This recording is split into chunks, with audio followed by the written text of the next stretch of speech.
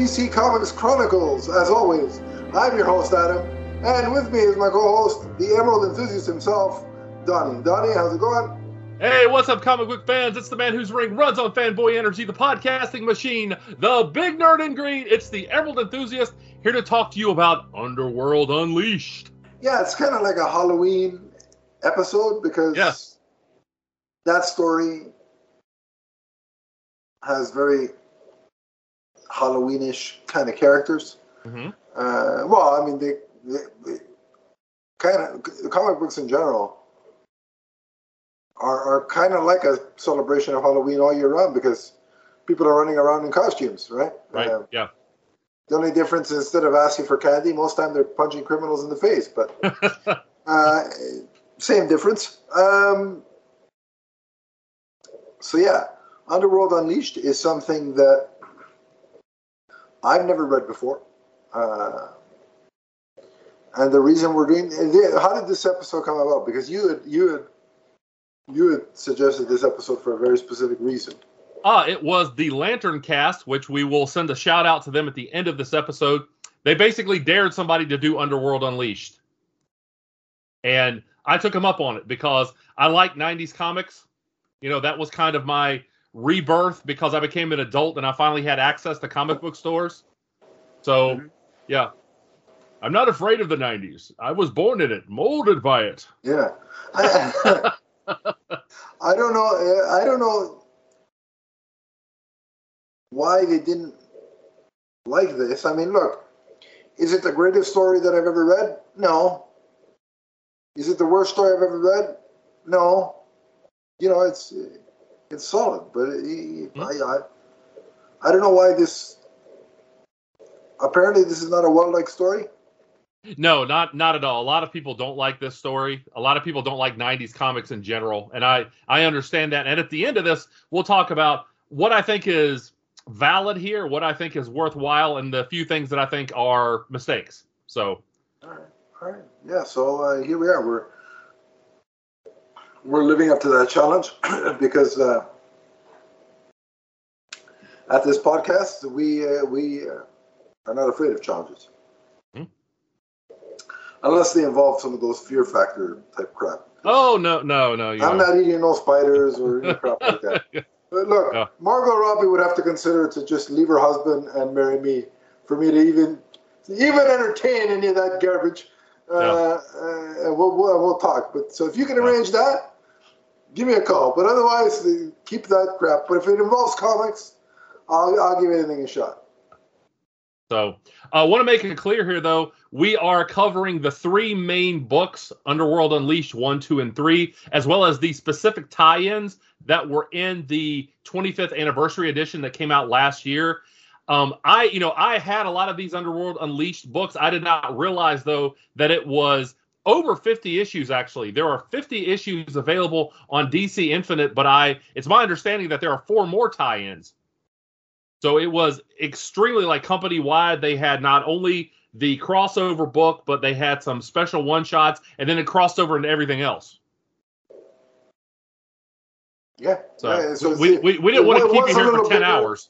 It was a little bigger, but we kept it confined, yeah. Right. So. Awesome. So where do you want to start? Underworld Unleashed, number 1. Makes a lot of sense to me. So, Underworld Unleashed, number 1, it opens up with the Rogues. They undertake a secret, unusual mission at the urging of Abracadabra.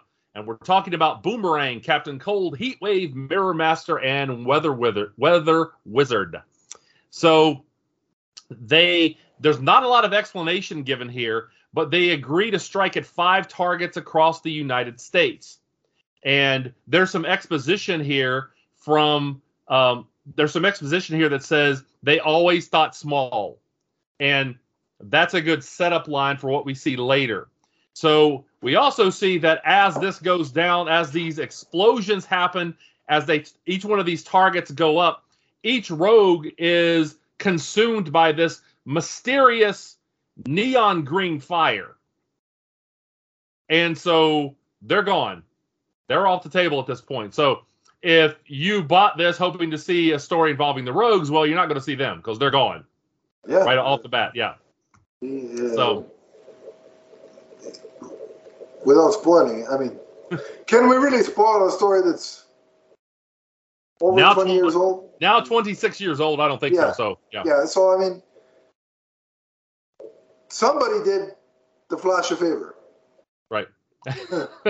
But if you bought it saying, oh, yay, Weather Wizard, no. So.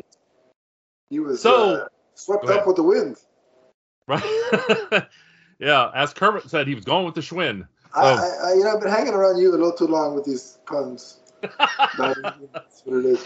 The dad joke humor, it'll come across the internet and infect you. So, yeah.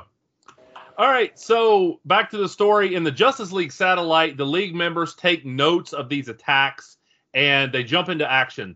Flash orders Blue Devil to call for backup as they leave him at the station. Blue Devil is the only one to realize there's a particular pattern here that he's seeing.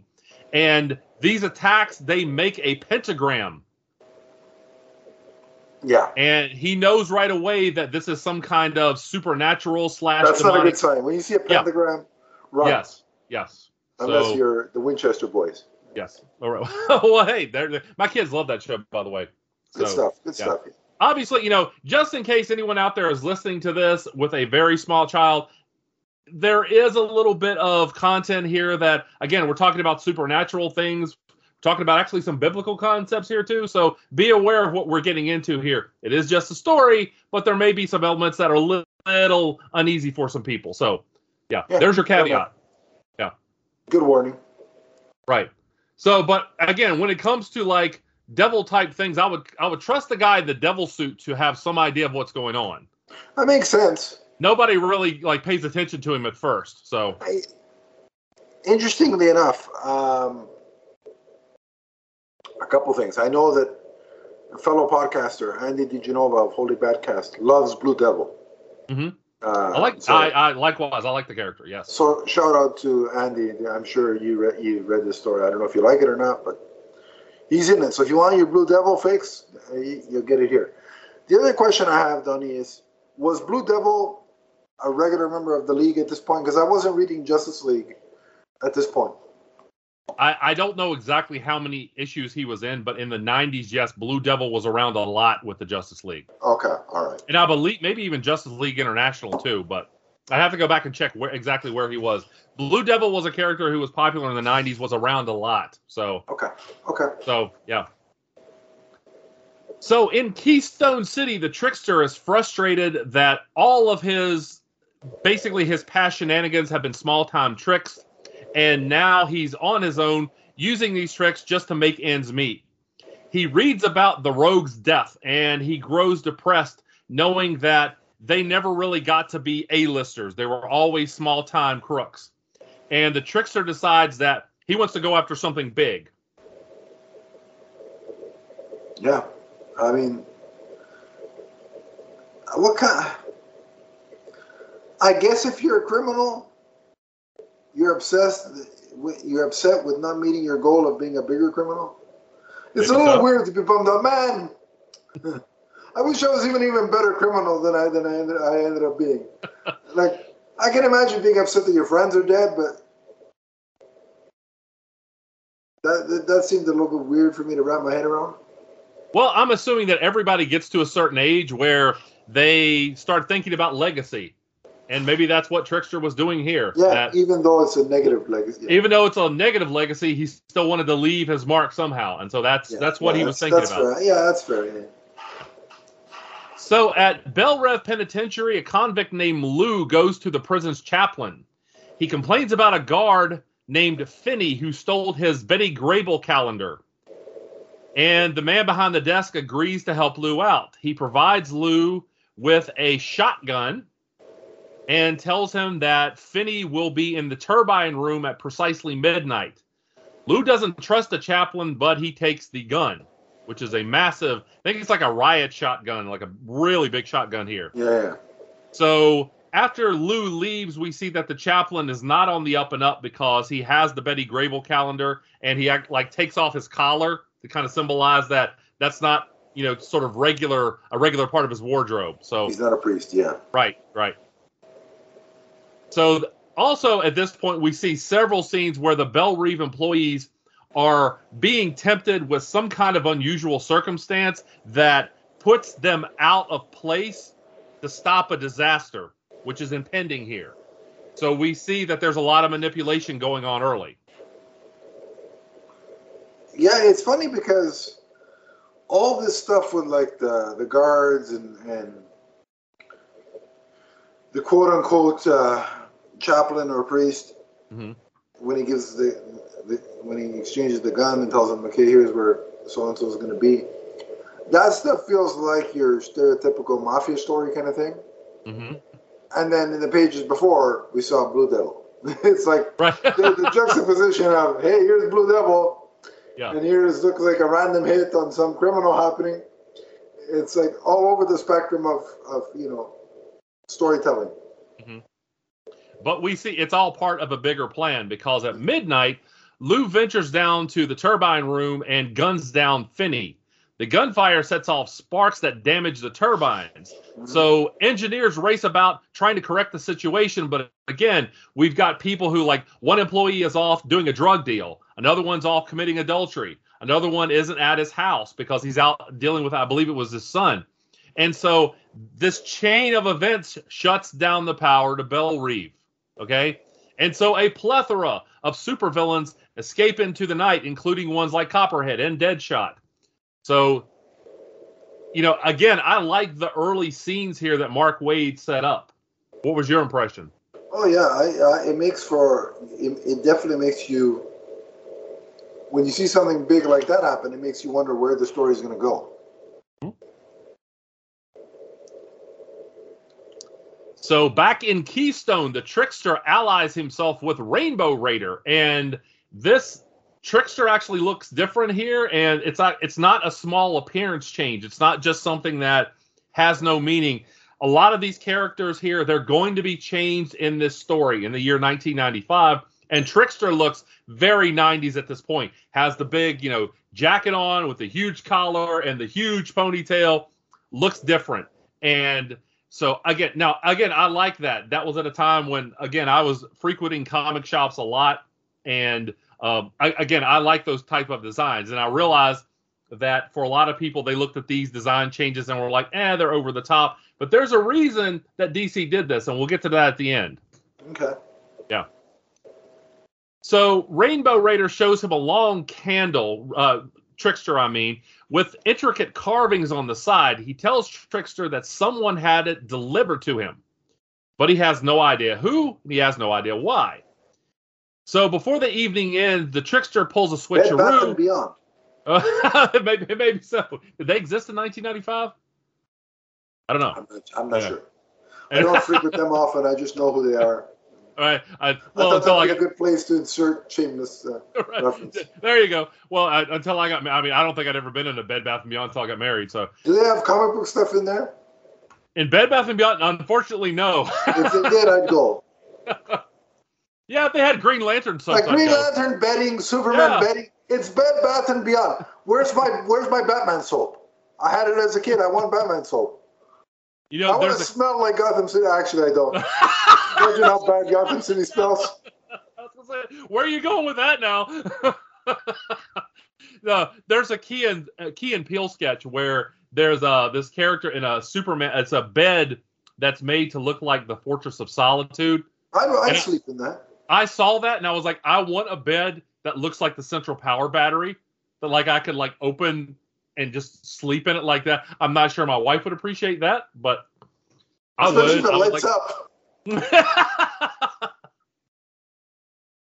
Anyway, your wife would be like, "You sleeping with the tree in your Green Lantern room? Never mind." Wouldn't it be cool if that's how you woke up? Like the battery would light up and start doing the oath. I would love that. Oh yeah, or Ganthet starts telling you get up, or Ganthet is your alarm clock. Or Kilowog. Oh, good lord! Time to get up, Poozas. That'd be a rough wake-up call. That'd be a rough wake-up call. Exactly. Get to Star work. If the Star Sapphire could be my wake-up call. Oh, okay, yeah. That's what I want to wake up to. Specifically, the Blake Lively, Yeah, well, Carol Ferris, though, she's all business sometimes. So she may be like, get up, Adam. You lucked out in that movie. I'll tell you what. You may not like the movie, but you won that deal, sir. Anyway, go on, continue. Anyway, continue. Okay. So, again, the trickster pulled a switcheroo. Instead of Rainbow Raider getting back the candle, he gets back a rubber chicken. So, when the trickster lights the candle, he finds himself transported to a place where he's surrounded by other super criminals. Instantly, he's out of there, and he's in some mysterious place. Many of these criminals are also in possession of these like long green candles, including Cheetah, Riddler, Crazy Quilt, and Dr. Spectro. Now, I just got to do a side note. Okay. Anybody that's a Power Rangers fan will know that green candles are very important. It's tied with the origin of in my opinion, the greatest Power Ranger of all time, the Green Ranger, Tommy Oliver. So I just want to shout out any Power Ranger fans out there thinking about candles. There you go. Right. So a demonic being known as Neron steps out and introduces himself. He takes credit for staging the Bell Rev breakout and for providing the villains with their respective candles. In exchange for their souls, Neron promises each one of them their heart's fondest desire. Some, however, have little desire to, take Neron up on this, including Mongol. Mongol steps up to the plate, and Neron jobs him out like Brock Lesnar jobbing out Bill Mulkey. I mean, it's a beatdown. And then Neron actually absorbs Mongol's soul. So right away, we're getting the idea that Neron's So is Neron like the Undertaker? Actually, he seems like one of these like nigh immortal beings. He's like kind of a parallel with the devil. So, yeah. So Neron also has a council of big time villains. This is kind of his inner circle. So, and should we start singing Judas? That's exactly where I went. Every time he would come out, what have I become? Anyway, so does he must have a list like Jericho too. Yeah, I would think so. Congratulations, so do I, Neron. My list. So you don't offer me a deal. I can make a deal. Let's talk. The question is, before we get on with the book, I was thinking about, okay, if Neron came to me and said, let's make a deal. Would I make a deal for one or multiple multiverse wives list that actually know that I exist, or would it be something Leaf related? That's what my conundrum would be. Where do I go with this deal? Right, but it's for your soul, though. I mean, we're talking eternity. That's a lot of time for a Stanley Cup. Listen, for the right deal, we can. Okay. If the deal's sweet enough, we can talk. Oh, okay, all right. Gotta be real sweet, though. It's gonna be like a 2-for-1. Like the Leafs win the cup for like the rest of my life until until I'm no longer here. Plus 1 or 2 of my multiverse wives, and we're all living in the Playboy Mansion. Something along those lines, Right. It's got to be a real good package, but. I would hope. But see, here's the thing. You know how deals with the devil go. You think you're going to get everything you want, and then you step out of your house 3 days later, and you're hit by a bus. Yeah. Yeah, I'd have to think about this real long and hard. So anyway, back to the council, the inner council here, the inner circle, whatever. It was, this was Cersei, Dr. Polaris, Abracadabra, Lex Luthor, and the Joker. And let me give you just a few reasons here why I think this story is worthwhile. A great scene in a story can be worth the purchase of the book or the trade paperback all unto itself. And a great line here, the trickster is observing, this council of Neron, and he says, "Good going, Neron. Pick a guy nobody wants to be in a room with. When villains want to scare each other, they tell Joker stories." What a great line. It really built up Joker as this insane, I mean, not that he needed building up, but right. It really shows you the perspective the other villains have on him. Mm-hmm. And I liked it. I liked how, this guy's nuts. Mm-hmm. And we don't want to be around him. And yeah, I really like that. I definitely like that, and that comes into play later. Joker can't be trusted. So the best is his reason. We'll get to it later, but his reasoning for making the deal. I made notes on. That's another reason why I think this series is worthwhile. It shows you how nuts he is. It is, and I have a friend who Joker is his favorite character in all of comics, and he loves that moment so much. So Neron, who is obviously based on the actual man Emperor Nero, and the text even mentions Gematria, a Jewish form of numerology where letters are substituted for letters in the Hebrew alphabet. Revelation 13:18 says, "This calls for wisdom. Let the one who has understanding calculate the number of the beast, for it is the number of a man, and his number is 666." And so we see 66 here is represented for Neron, who is obviously a bad dude. At this point, you should know that we're dealing with the worst of the worst here. So, yeah, we're dealing with the devil here, and no, it's not Mephisto. Imagine that crossover, Neron and Mephisto. Mm-hmm. And there are several devil type, demon type beings in the DC universe, but for this one, is Neron the actual devil, or is he just like an emissary of the devil or whatever? In this story in particular, he seems to. I think even at one point he calls himself like the King of Hell. Okay. So he's kind of, and you actually see some other beings that he's more powerful than some of these other beings who are like devils. Yes. So, now Neron's offer here is to upgrade the villains, and we see upgrading going on. Villains like Killer Moth and Blockbuster and Hellgramite. So these are often not well-known villains, and they're villains that, maybe a lot of kids or new readers in the 90s would be unfamiliar with. Mm-hmm. And so this was a way of kind of bringing them back into the consciousness. So there's one more guest who arrives after receiving a special invitation, and that is, surprisingly, Blue Devil. Blue Devil steps out, and he has a conversation with Neron, and Blue Devil is also being tempted. It's not just the villains, it's the heroes too. Yeah. So I also want to make a point here, because I have some of the physical comics. If you read this on DC Infinite, there is a very weird situation. They could not replicate the specific shade of neon green that we see with Neron, so they left it white. And that, in my opinion, is... And by the way, I love DC Infinite. I've had it for years now. Use it all the time. Read comics all the time. But it was really kind of jarring to see characters actually saying, "There's the green flame," and the green flame was white.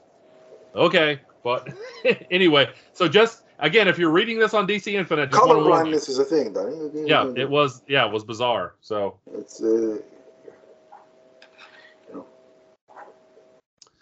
all right. Everything's better unless you're the Leafs. Aside from blue and white, which is my favorite color scheme, because those jerks wear it. But you see, my relationship with this team is very toxic. Anyway, but aside from blue and white, everything is better in green. Right. Although I've got to say, though, I look at this, and that's one of my, I don't know if it's a major criticism or not. When we're talking about flames and, again, like a story about the underworld, why not, red or orange, something that like you would instantly look at and say, okay, that's hot, as opposed to this green color, especially when you have... Well, sir, I challenge you on that. Megan Fox is not green. And I look at her and say she's hot. And by the way, I had no idea where you were going. I had no opportunity to do the list thing, so I had to manufacture one. Wow. Oh, wow. Okay. I did some gymnastics on that one, but I was gonna say that was some major. That was like Carrie Strug. That's Olympic gymnastics. That's right? What that is. Okay, so we move on to Apocalypse Dark Uprising. So, events on Apocalypse have attracted Neron's notice. Following the events of New Gods #2, Darkseid's lieutenants are now locked in this struggle for control of the planet. Apocalypse is, that's the end game. That's the prize here. So, At this point in time, Darkseid is off the board. In fact, his lieutenants, and this is Darkseid's elite, they all think that he's dead. Right. Okay. And when I say Darkseid's elite, we're talking about Desaad, Dr. Bedlam, Granny Goodness, Calabac. Tony Khan. There he is. Tony Kanto. Just Kanto. Steppenwolf and Viram Wunderbar. Okay. So, yeah. This was, if you like just absolute chaos in a comic book, this comic is for you. I mean, we're talking about a planet full of war here. And it just goes on and on and on. So, right. Neron shows up here too, tempting each one of the elite. It escalates into war with Apocalypse, the workers, the regular inhabitants of Apocalypse becoming bloodthirsty as well. Right. So the fighting actually ends up at Darkseid's palace. And after all this fighting happens, Darkseid seemingly shows up and everyone is petrified into stopping because they're like, oh, he's back. Yeah. But it's actually Desaad in disguise. We actually see after he petrifies everybody, he kind of leaves. He transforms back into himself. So Neron tells Desaad that he and all of the elite are truly evil. They are accursed villains. And he's like now more so than ever. So when the devil tells you you're bad, that's a bad day all around. I guess that's a ringing endorsement if you're a villain, right? Well, but at the end, the kind of the final panel is Desaad looking at it and kind of being, maybe a little contemplative. Like, what is that? Am I really that bad that this demonic entity comes here and was like, oh yeah, you're awful. Yeah, no, I gotta just say, I think this story, this particular issue, crystallized something for me overall. And that is, I'm not really a fan of the New Gods or those particular characters. Outside of Darkseid himself, mm-hmm. I've determined that I really don't care. Okay. It's like, okay, it was part of the story, but I was just reading it because it was part of the list that was in the. But it's like, I don't know what it is. I don't know what to tell you, but unless it's Darkseid, I really can't get into these characters. And I know a lot of people like them, but I'm just not one of those people. Right. Well, brace yourself for Green Lantern #7 then, because a lot of these characters show up. But anyway. Yeah, but again, it depends in the context of what they're doing and who they're interacting with. Like, if there's another character that I like in the mix, so like Green Lantern, mm-hmm. Superman, etc., right. etc., etc., I can kind of tolerate them, but I would never. Point being, I would never go out of my way to read a just purely New Gods story. Okay. All right. So that's just my take. I know it's blasphemy to some, I'm sure, but it is what it is. Okay. Well, everyone is entitled to their opinions as long as you express it with respect for everyone. Yeah, I didn't say if you like the New Gods, you're a fool. Yeah. Don't melt down like certain segments of fans on Twitter. So yeah, well, I didn't hashtag, remove the New Gods. Right. So it's just they're not my cup of coffee. Mm-hmm. Okay, so now we move on to Underworld Unleashed issue #2. So Blue Devil agrees to accept a mission on behalf of Neron. He knows that making a deal with the devil is a poor decision. Now, that's an understatement, but he knows he's kind of playing with fire here. But Neron only asks him to destroy an abandoned power station. So Blue Devil thinks, what could go wrong? It's important to note here, too, Blue Devil doesn't believe in the existence of a soul at this point, and that plays into this because he doesn't believe that there's anything beyond death, which is kind of a weird thing to believe, in the DC universe, but he doesn't believe in the soul, so he doesn't think that there's anything that he's really giving up here.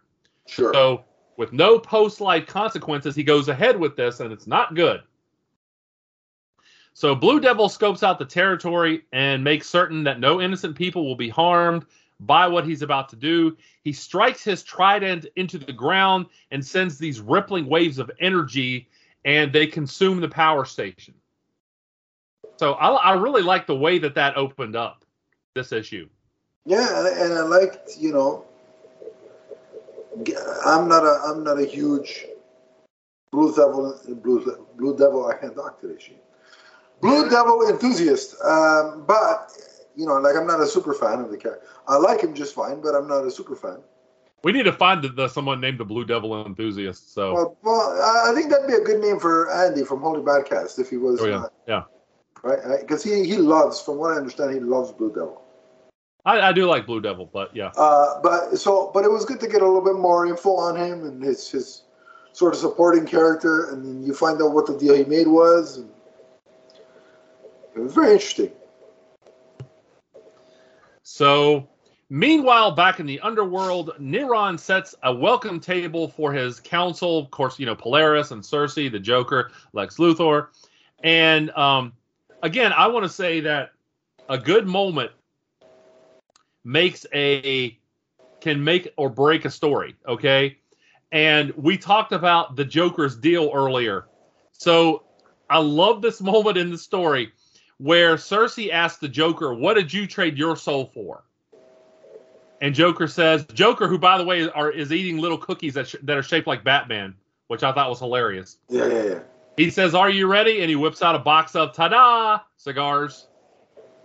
And she's like, you traded your soul for cigars?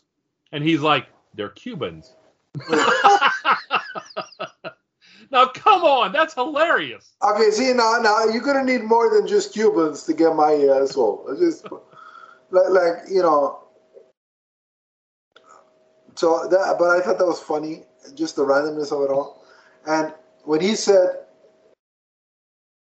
they're Cubans, I instantly thought of the Seinfeld episode. Remember when Kramer hired a bunch of Dominicans to make Cuban cigars? Yes.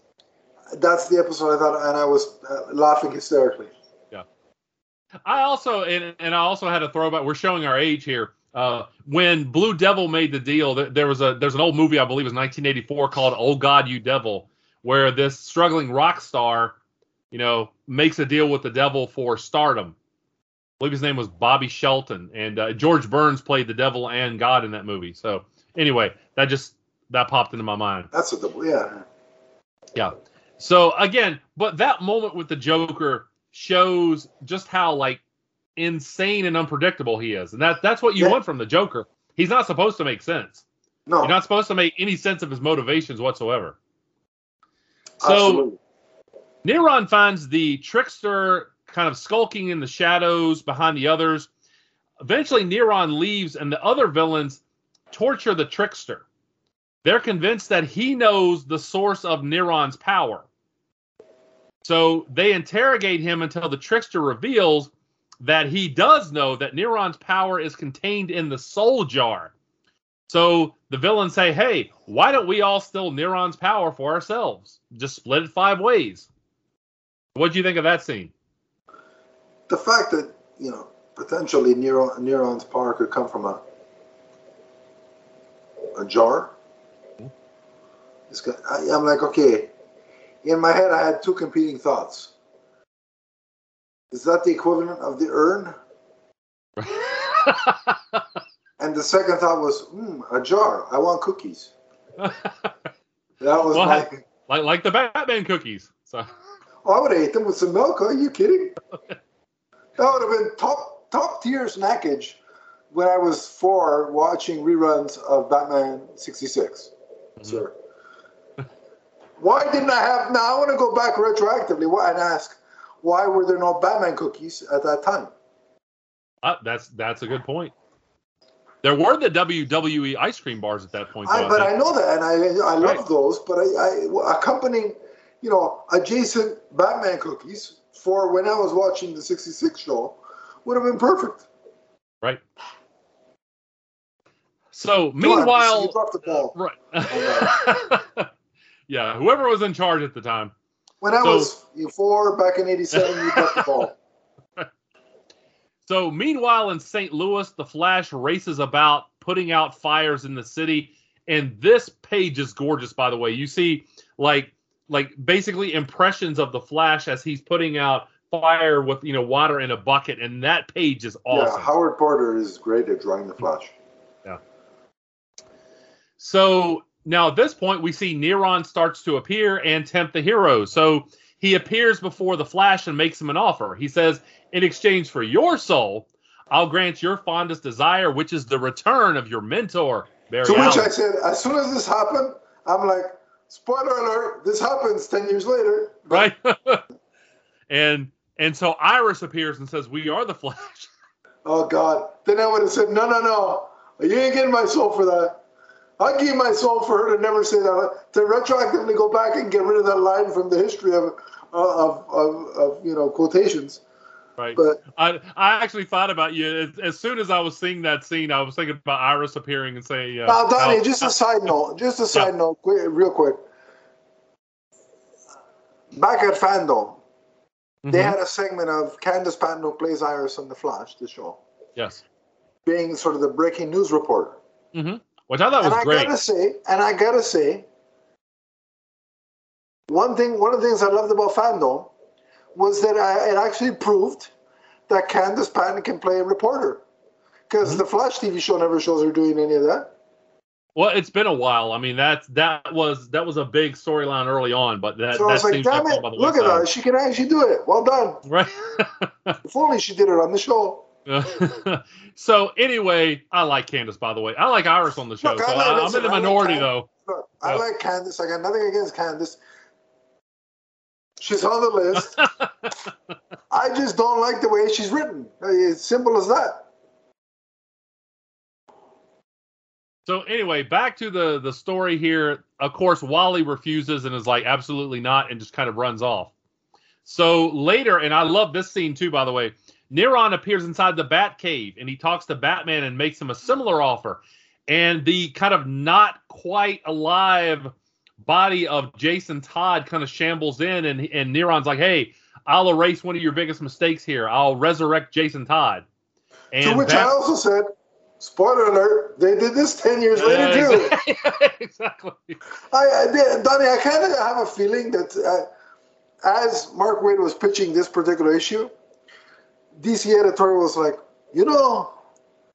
bringing back Barry Allen, that's a good idea. Let's file that away. Yeah. Bringing back Jason Todd, that's a good idea. Let's file that away. Yeah. So Batman, of course, turns him down. Batman, he was haunted by that loss in his past, but he's not, it's Batman. He's not dumb. He knows better. So he turns down Neron. Neron appears next in Honolulu, where he approaches Superboy. He gives Superboy the chance of what he's always dreamed of. Why don't you become Superman? Kind of similar to what's going on right now. Different character, but so Superboy also turns down the offer. There are some heroes, however, who take Neron up on the offer. And that Hawkboy, the Ray, Triumph, and even the Spectre agree to exchange their eternal souls in exchange for their fondest wish, their deepest desires. So that's interesting that we see, again, heroes being tempted. I mean, aside from the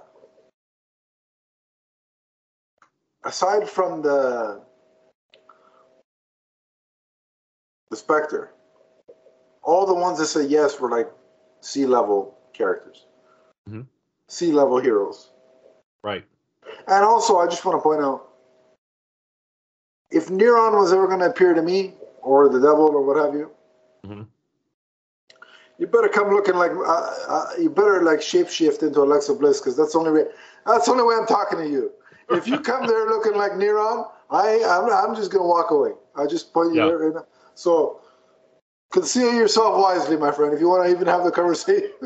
Well, that's another thing I'll just say briefly is, it's not that the character, like in a vacuum, that the character had a bad look. I just thought it was a weird choice to have Neron looking this way, since he's supposed to represent. Yeah, he almost looks like heroic. It's like, right, and he had on armor, and again, it wasn't a bad design. I'm not saying that I didn't like that. I just thought it was weird for like the type of character that they were doing. But for the devil, who wants him wearing that? Right. Well, at the end, we see briefly, like, there's one panel where they're like, oh, he that's his true form. And I was like, why didn't they use that throughout this rather than, him supposedly, being like this, like, beautiful, armored up, guy. So, but would you buy a McFarlane toy? Of Neron? Sure. There you go. That's why they made him look like that. Well, yeah. But I mean, I would, I'd buy a toy of like, Helgramite too, or something like that. So yeah. Anyway, so you don't have to twist your arm to buy an action figure, Don. Well, yeah, exactly. I mean, yeah, that's not, that's a softball. They're just tossing softballs there. I'm gonna swing every time. So in California, the movie producer Marla Bloom flies across this remote bluff in hopes of capturing some stock footage. Now, this brings her helicopter close to the plant that Blue Devil destroyed. And because of the loss of power, she's unable to see it. And the helicopter collides with a transformer. And I don't mean Optimus Prime or Grimlock. And the helicopter explodes. And Blue Devil is watching like the aftermath of this on TV. He sees what he's done. He's obviously hurt. He's crying, and he realizes the consequences of his actions. Yep. And this is why making a deal with the devil never pans out. Right? Yeah, exactly. So just ask Peter Parker. Well, there you go. That, boy, well, that was a controversial story.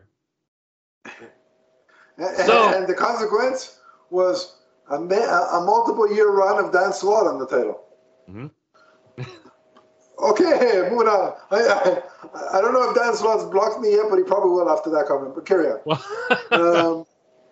I actually like Dan Slott. I have him on. I know I like him. I just don't like his Spider-Man run. Mm. Like his Fantastic Four work is great, but yeah. Okay. So now we cut to New York, where Neron appears and finds Green Lantern Kyle Rayner, and he's taking care of a crisis in Central Park. And Neron makes Kyle an offer. He was like, in exchange for your soul, I'll resurrect Alexandra DeWitt. And of course, again, another reason why I like the story. Anything involving Kyle and, Kyle being attempted with that pivotal event in his I might have said yes to that. You might have said yes to that? If I was him, I might have said yes to that. Mm-hmm.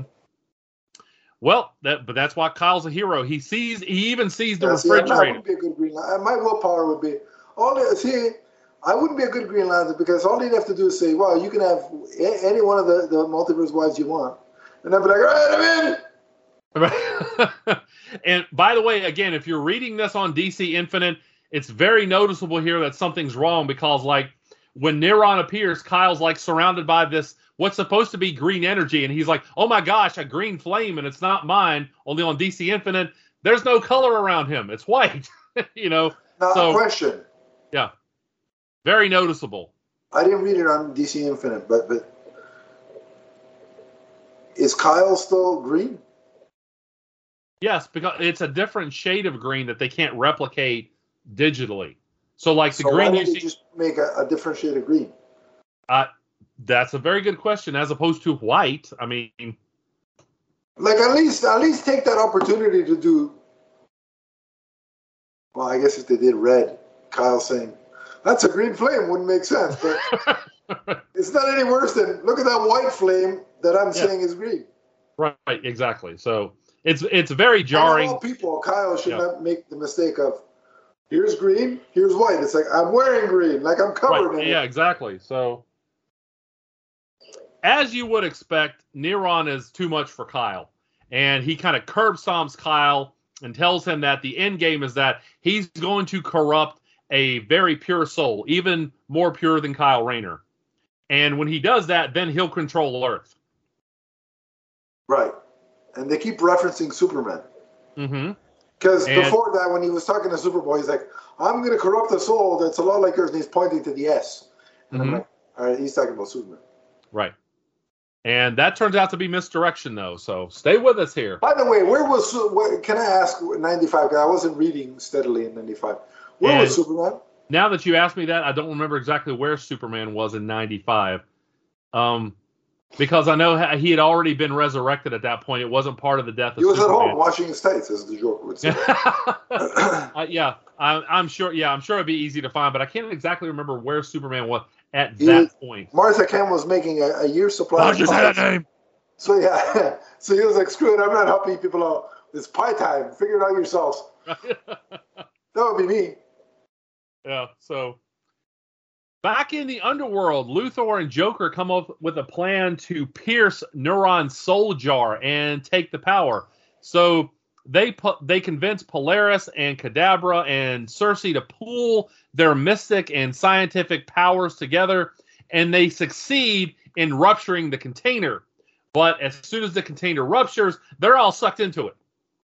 So they're taken off the board. See, here's where I was expecting like the purple mist of the Undertaker to start coming out of the book. It was like, where is it? Come on! This is a seminal wrestling story back in the 80s and 90s. Remember? Oh, that would be good as an audiobook. Yeah, that would have been abracadabra. Somebody, honestly, I get why they wanted to have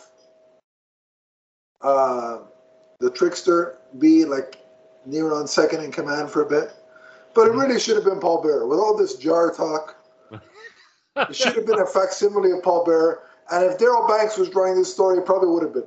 Oh, that would have been awesome. Yeah, yeah. They could have put a Trickster in a suit. Yeah, and yeah, just one. Oh yes, is all I was asking for. I didn't even get one. So, but as we see here, this was actually a plan by Luthor and Joker to, double cross the other three supervillains that we're talking about, and kind of, again, they're going to they double cross them, and so now they're the only ones left down there in the underworld. So there's no one to challenge their power down there at this point. Now the Trickster is still around down there. He's keeping a safe distance, and he wanders off to kind of come up with his own plan of what to do. So at the Justice League satellite, Flash and Green Lantern, Kyle, again at this point, Kyle, Wally being the Flash, they call in the reserves and tell them about their respective experiences with Neron. And Kyle even mentioned that Neron is after a pure soul, and the other heroes instantly think Superman. Right. So the Justice League, they then open a portal to the underworld to go after Neron. So because I like the end of that issue, yeah. Doing that is just so easy. Yeah. Well, what was it? It was Blue Devil, like, combined with Kyle's ring. I can't exactly remember exactly how they did that. It was a tag team effort. Mm-hmm. Well, there you go. Blue and green. Blue and green, that's right. So it's the new version of the NWO. So next up we have Batman Devil's Asylum. This was one of the one-shots. So at Arkham Asylum, a patient named Crippen sits in his cell and he's talking to a wall. And so Jeremiah Arkham monitors the man, but he doesn't hear anyone speaking back to him. He just hears one side of the conversation. Right. But Crippen is hearing this, mysterious voice, and it's actually Neron. And the patient offers Neron his soul in exchange for some type of undisclosed power. Neron, however, needs Crippen to carry out a few tasks first. Right. So what do you think of that opening scene? It was very interesting, and most of the issue I was surprised. Batman's on the cover, and he's surrounded by a lot of his villains that are incapacitated. And I was expecting something along those lines to play out in the book. It doesn't. It's a lot more focused on basically an evening at Arkham and the inner workings of what goes on in Arkham Asylum. Well, and I would not want to work there. Definitely not. I'd pick up Harleen Quinzel after work, but I wouldn't work there. Well, you talked about a perfume earlier. How about, Essence of Arkham? Oh, that's more like. Yeah, I'll pass on that. So back to the story. A short time later, we see a fight break out between the Riddler and another patient there who's convinced that he's Julius Caesar.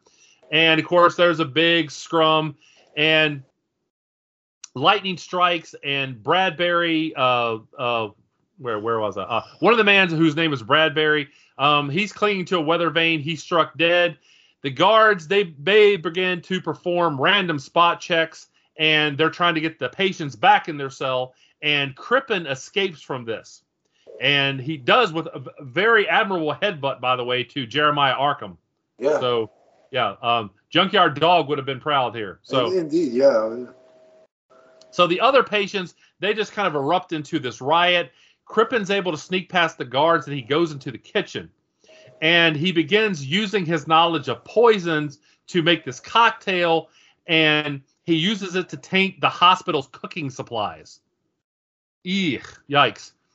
So when it comes time to serve I'd dinner, imagine the meals are already crappy as it is. I would think so, yeah. And then double that now with poisonous meals, and it's like, okay. Yeah. So Arkham himself, he eats a tainted cookie and falls to the floor. Yeah. So not long after this, Batman arrives at Arkham, and his intent is, of course, to stop Crippen. Crippen tells him that he will surrender the cure to the poison so long as Batman willingly murders at least one person. That's dark right there.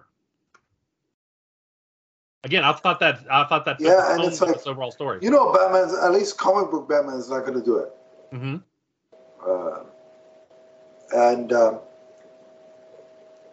But I like how Batman turned the tables on him and says, "Oh, you're gonna give me the antidote because I've just poisoned you with the same, you know." Right, exactly. Of course, Batman outthinks Crippen. Yeah. And it's revealed within the process of this that Neuron's goal was to corrupt Batman here, but Batman makes Crippen eat some of the poison, and then Crippen has to use that poison to save himself. You can't fool Batman and Neuron. That is your first mistake. Right? Yeah, exactly. You're not going to win a battle of wits with Batman. And the interesting thing for me is Batman was in full Tim Burton mode, like he was the black suit with the yellow oval, which I'm a fan of, so I have no problem with that.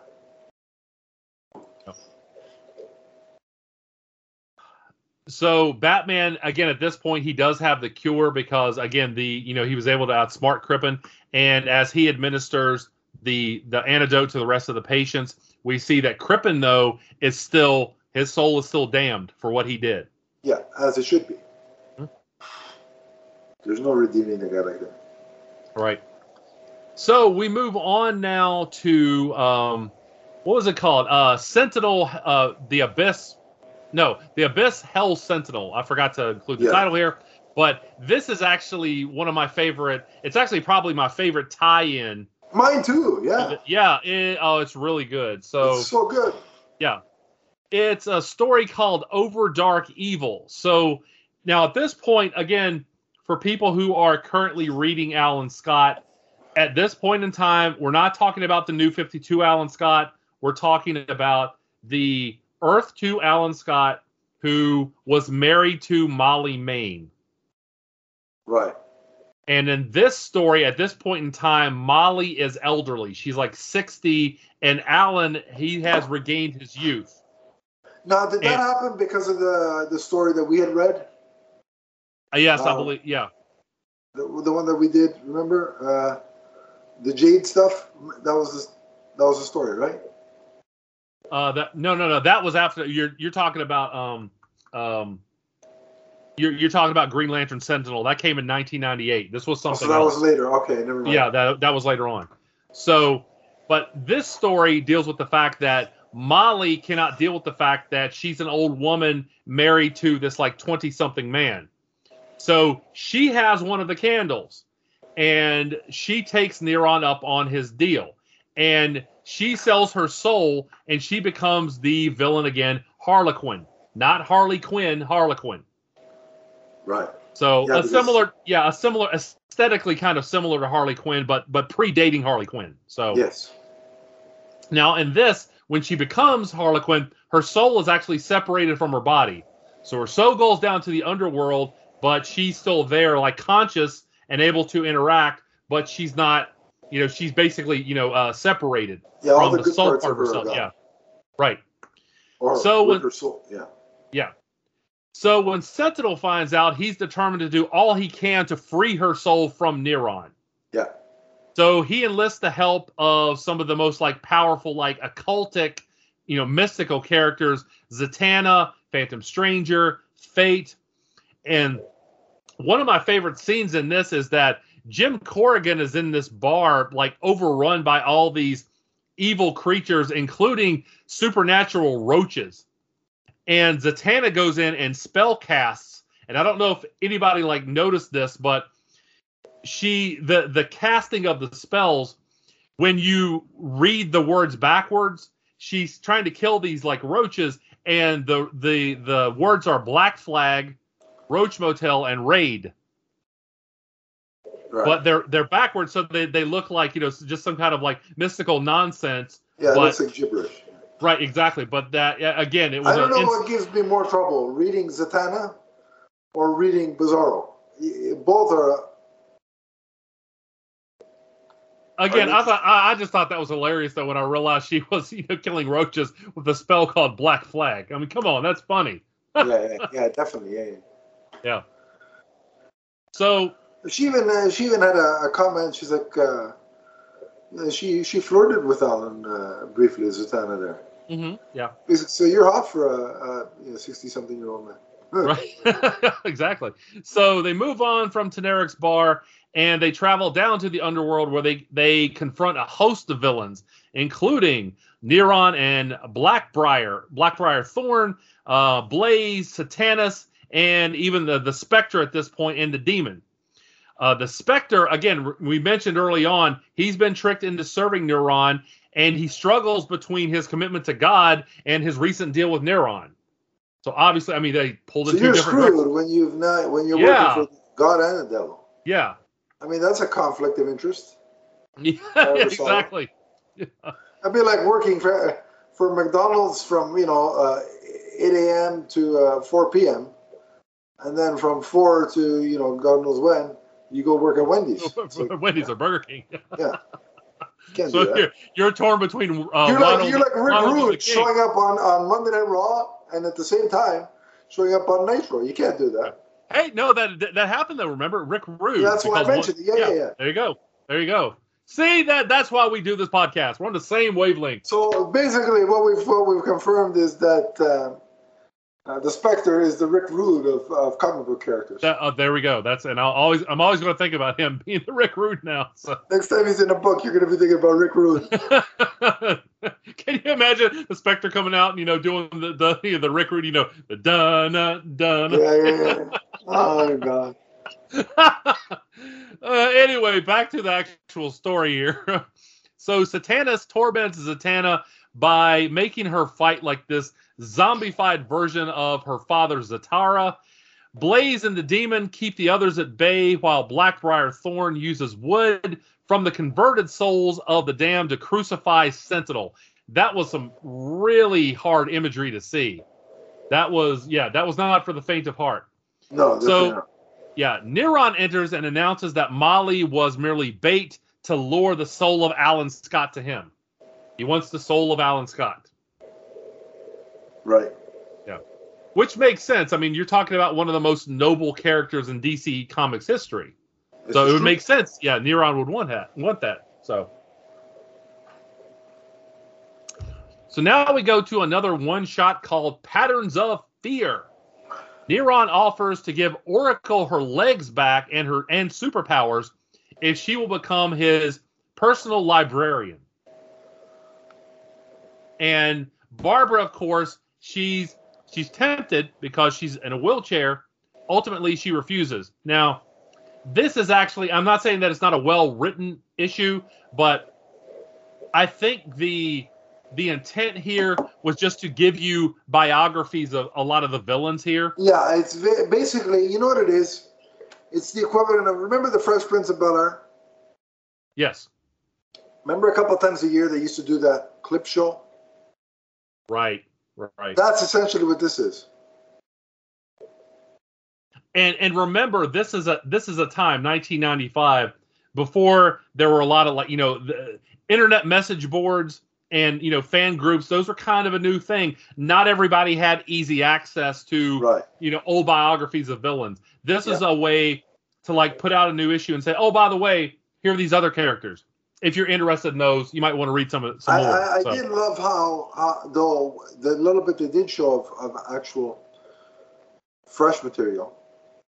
Mm-hmm. I loved how strong-willed Barbara is. Oh, yes. Yeah. And that she didn't take that deal. Mm-hmm. See, because a lot of people complain that nowadays, people complain of, Barbara can walk again. And, for story dictated purposes, for Fear State, she's in the bat suit again. Mm-hmm. And they're like, they yell at Tom King like he's the one that made the decision. He's using her now. Not Tom King, damn it. Why do I keep confusing Tom Taylor Tom with the Tom I actually enjoy reading, which is Tom Taylor? Right. Tom Taylor is using her in the Nightwing book, right? And so they accuse him of being an ableist. And it's like, look, first of all, that was a New 52 decision, so it's not Tom Taylor's decision. Right. Second of all, as a person with a disability, and I can comment on this, because look, here's the proof. I got one, so don't come yell at me and say I can't comment on this. As a person, and I just threw it on the floor, which is opposite of when I'm watching a Leaf game and I want to throw it on my TV, but I don't because the TV was expensive. So anyway, as a person with a disability, I could say that the way they've handled Barbara Gordon's transition from Oracle and not having the use of her legs and being paralyzed to regaining that ability and, having the option of being Batgirl again. I think they've done it well. I think they've done it respectfully. I have zero issue with it. Mm-hmm. Okay, that's fair.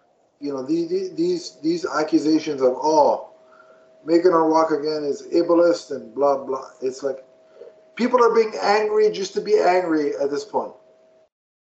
Well, my 2 cents. She wasn't originally, a character who couldn't walk, and so I would say if you created a character for the purpose of showing someone who was in a wheelchair, and that was a big part of their development, no, you wouldn't want to see that character magically walk. But with Barbara, it was an injury, and eventually it makes sense that she at some point would overcome technology that could allow me the fortune of not having to use that cane.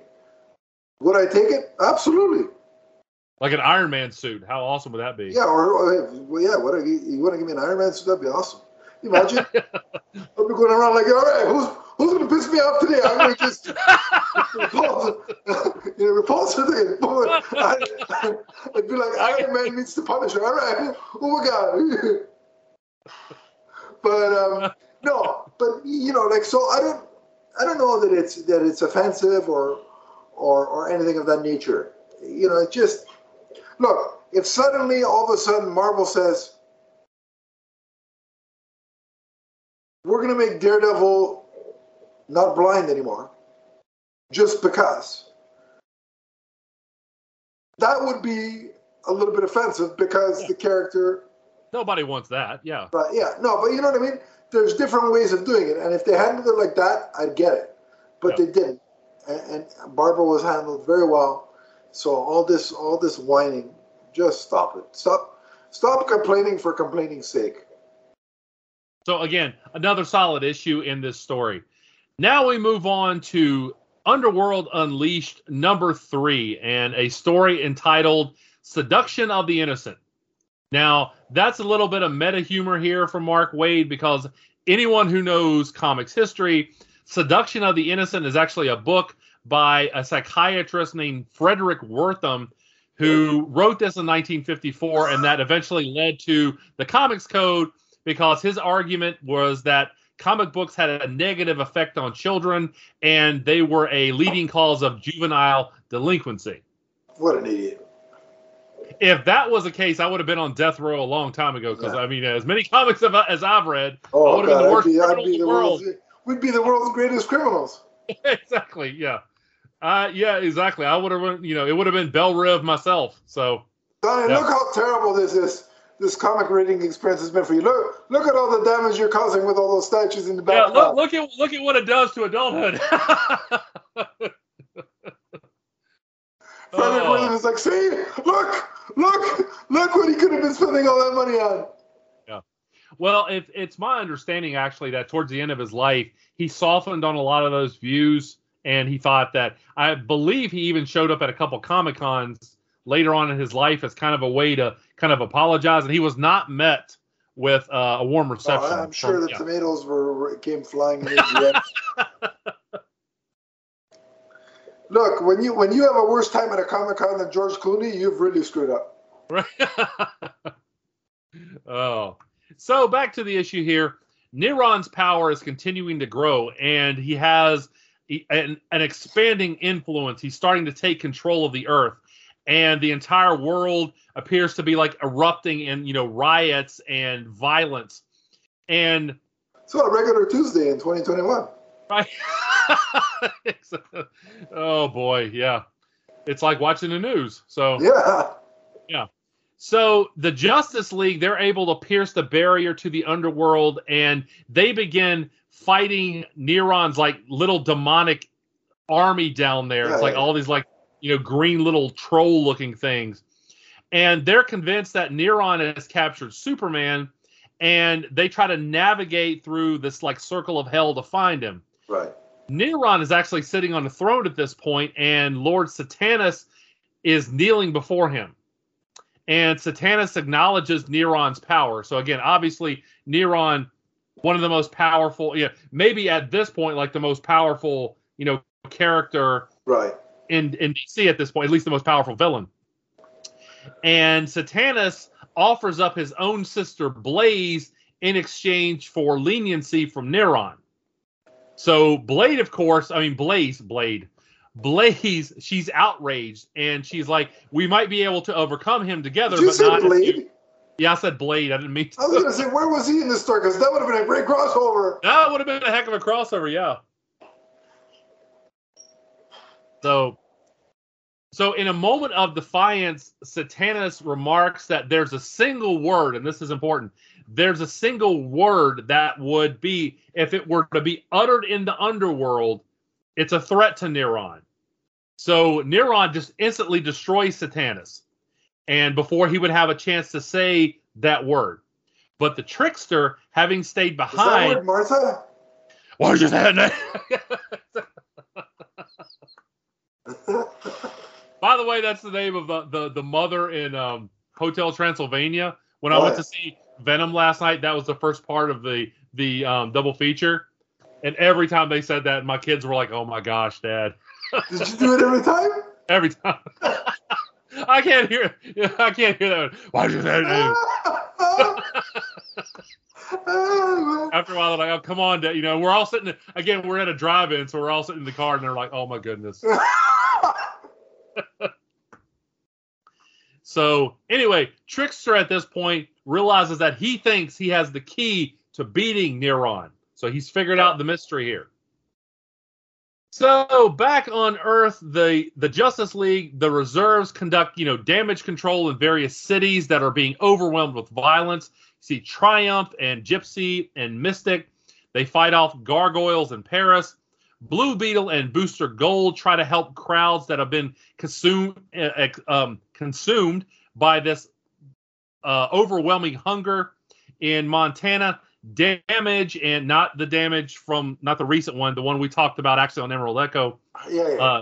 Damage and Green Arrow and Black Condor, they protect a National Guard armory from civilian raids. In San Francisco, we see the Sentinels of Magic. They fight off hordes of like these demonic cultists and these various demonic entities. In Gotham City, major disaster causes a traffic jam, which gives an opportunity. They were fighting off cultists. Where were they the last 3.5 when I had to release the Snyder Cut for 3.5 years? Yeah, exactly. We could have used them, yeah. So anyway, Warner Brothers could have hired them, put them on the payroll. Yeah. So that gives Gorilla Grodd and Blockbuster and Metallo the chance to hijack this truck that is carrying nuclear weapons. Now, Gorilla Grodd with nuclear weapons, that's not good. And at this point, Gorilla Grodd has actually had his intelligence restored by Neron. Yeah, Gorilla Grodd. I love Gorilla Grodd. He is one of the greatest villains because he's so versatile. You can do so much. He's got that physical imposing, but he's also like exactly.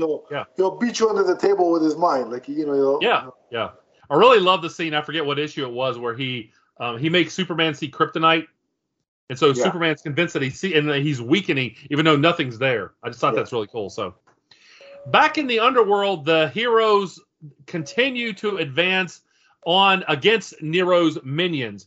Blue Devil is the first to reach him, and he threatens to gain his quote-unquote pound of flesh for the inadvertent death of Marla Bloom. Right. So Neron is able to turn Blue Devil's trident against him, and the resulting energy appears to destroy Blue Devil. It's this huge explosion, and you think Blue Devil is dead. Soon after, the heroes discover that Superman is actually not trapped there at all. Trickster begins to realize, and here's the big twist, that Superman was never the pure soul Neron was after. His true target was Shazam. Yeah.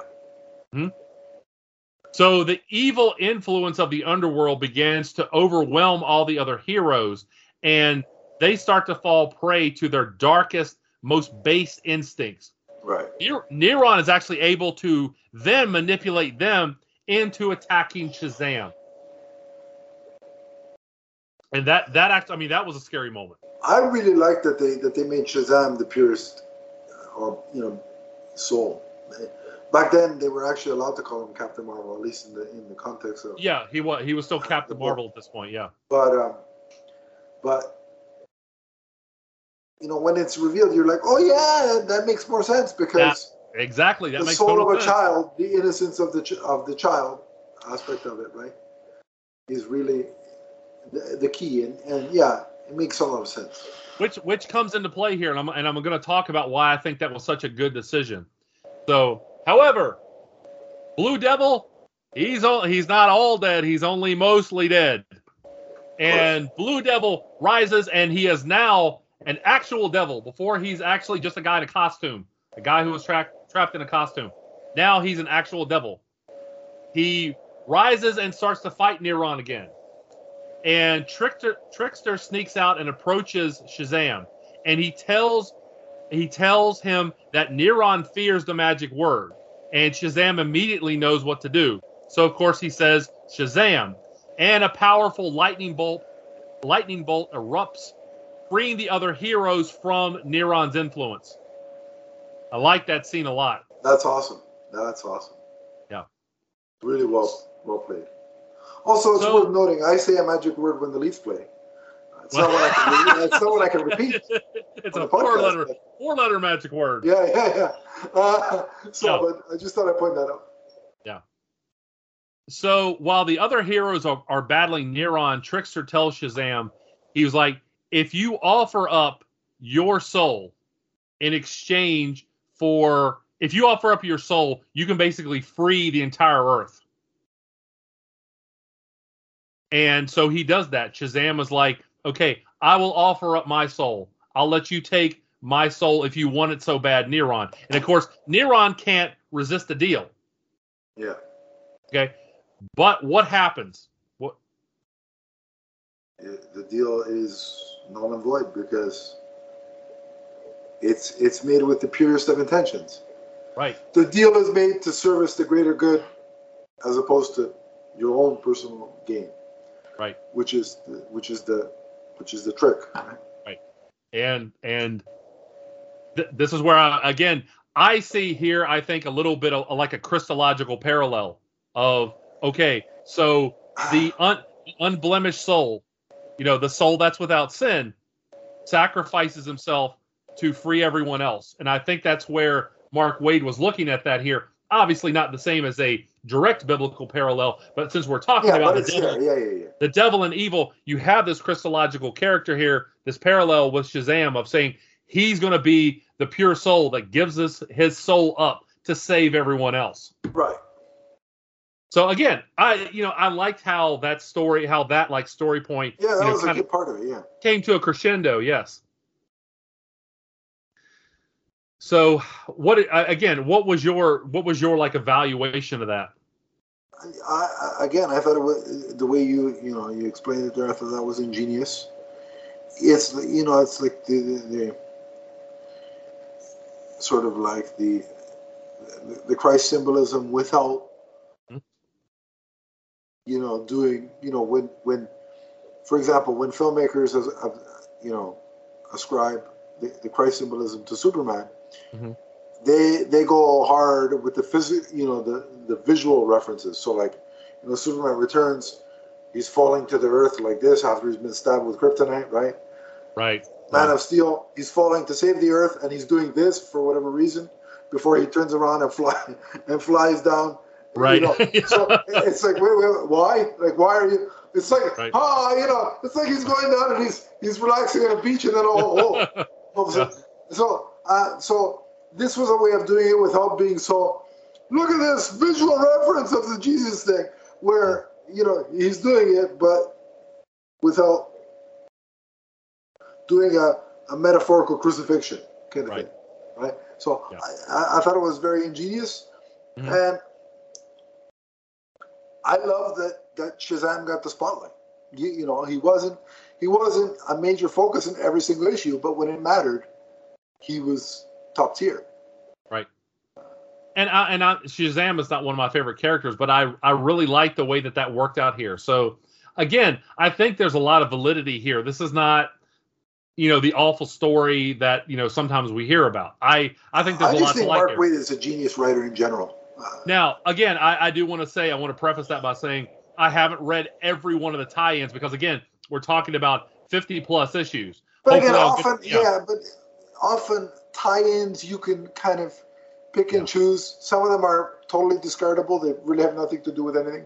Yeah. So, but I'm not just talking about this event. I'm talking about a lot of events. Like I remember years ago in the Batman books, it was remember when Scott Snyder was doing was it Death of the Family? I think it was Death of the Family, not Death in the Family. Right.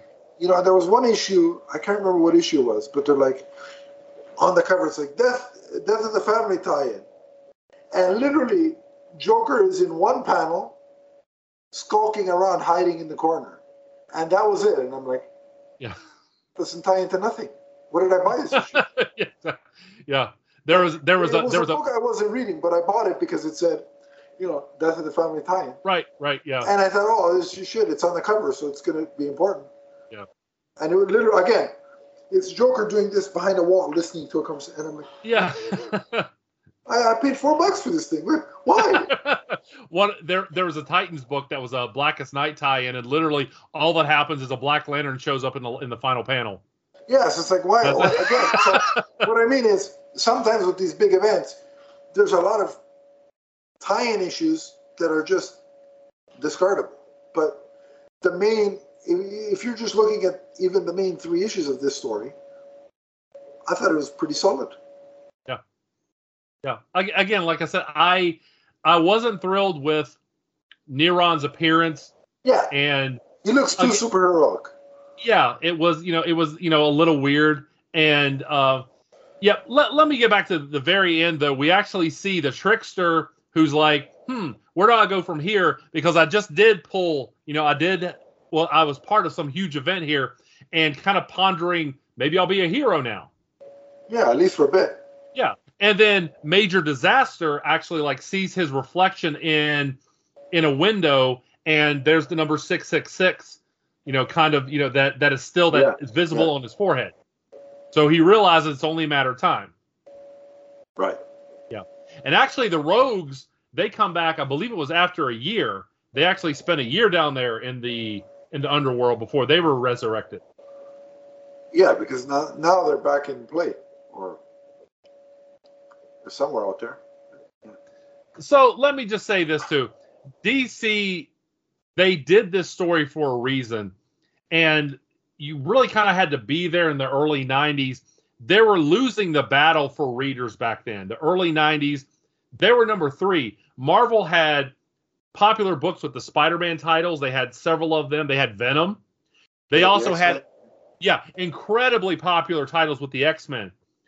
DC, until they started doing events like The Broken Bat, Death of Superman, Emerald Twilight, their sales weren't good.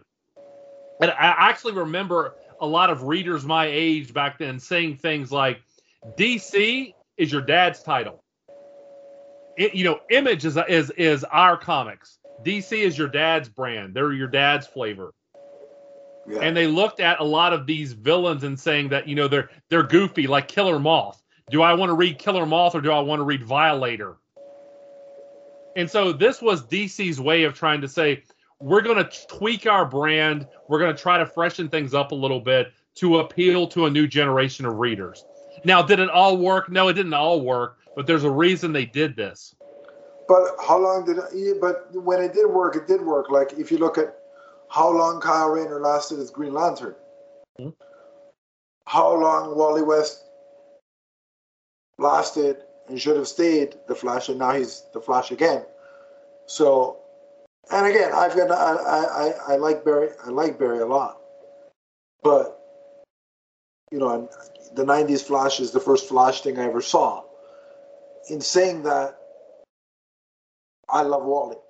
But if I had to choose which Flash, I choose Wally. I choose just like I like all the Green Lanterns to a degree, but if you're giving me a choice, I'd pick Kyle.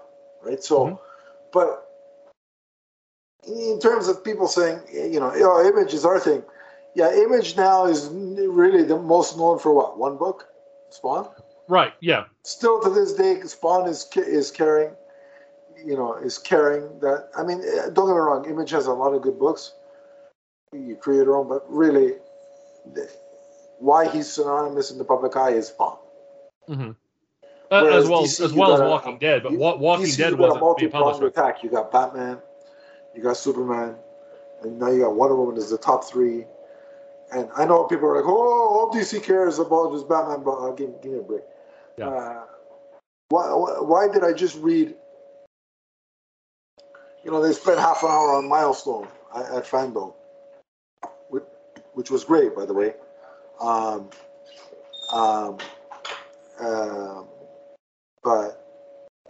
And we got to cover more Milestone. But yeah, I don't think, I think this in the long run, and that strategy, I should say, by DC worked because look at where DC is right now. They're putting out some of the best books, period. Yeah. And see, what I meant to say is that at the time, DC really was trying to change some of their perception. Right. Because, again, they weren't looked at as edgy comics, and they were trying to lure in new readers with some, they changed some of the villains, their power set, their looks, to try to say, okay, let's compete a little bit with Marvel and Image a little bit more. So there was even, I remember this was so hilarious, 1994, there was a commercial, and it was a guy reading DC Comics, and one of the things that they made a point was to say, hey, this guy has a girlfriend. You see, you can read comics and have a girlfriend. Believe it or not. Stranger things have happened. All right, DC, let's recreate. Look, here, DC, I'll do you a favor. I'm not an actor, but I'm a reader, and I got long boxes to prove it. I'll pull out one of my comics. You organize Margot Robbie and Gal Gadot. Let's all get together, and we'll make that commercial again for a modern audience. How about that? Oh, okay. Well, that, if you're going to dream big. Listen, I got nothing else to do. My other dream of the Leafs winning the cup doesn't look like it's coming true anytime soon. Right. So let me shoot for something even bigger. Yeah. So anyway. Anything else you want to add before we rate this thing? No, I'll just say, want to give a shout out to the Lantern cast, Mark Marble, and Chad Bokelman. I'm a huge fan of the Lantern cast, but you see this this wasn't an unpleasant experience. If you wanted to torture me, you should have like dared me to watch, some Lego something or like, review the Super Pets. Then I would have struggled. Here's torture for me, and what's your best offer? But doing a live commentary of Batman and Robin would be torture for me, and for Donnie it'd be I guess reading like multiple Nort issues in a row. Make your best offer, and we'll do both. It would take a lot. That's what I'm saying. What do you got? Make an offer. But so I just want to say, for anybody, like I said, I hope you enjoyed this episode. Well, we should rate it first. What would you rate it on a scale of 1 to 5? Well, are we doing art and story? Yeah, go ahead. That's how we're doing. All right. So for story, I'm going to give it 3.5 out of 5. And for art, I'm going to give it a 4. Okay. Actually, for story, I'm going to give it a 4. For art, I'm going to give it a 4.5 because I thought a lot of the artists who worked on this, I thought they did a lot of like the creepy imagery really well. By the way, I love Howard Porter, and I think he's gotten better over the years, like even better. So his newer stuff is like, wow. Yeah. So, that's all the news that is fit to print today. And Joe, I just want to point out that no, Donnie is not wearing a Blue Lantern sweatshirt. He's got the good sense in the sense that might be overstating it a little bit. No, he's wearing a Leaf jersey, and I'm wearing this 100-year commemorative sweatshirt or sweater because it's cold, or hoodie, I should say, not sweater. But he's got the good sense of being a Leaf fan like me. Although I don't know if it's good sense because I was born into this fandom, molded.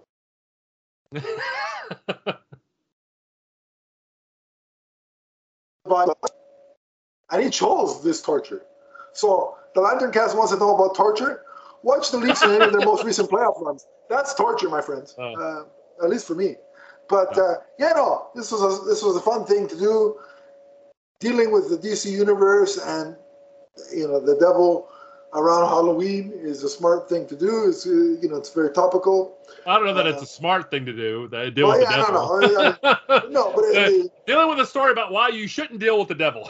No, but I'm saying discussing material that involves DC and the devil around Halloween time is a smart thing to do. Yeah.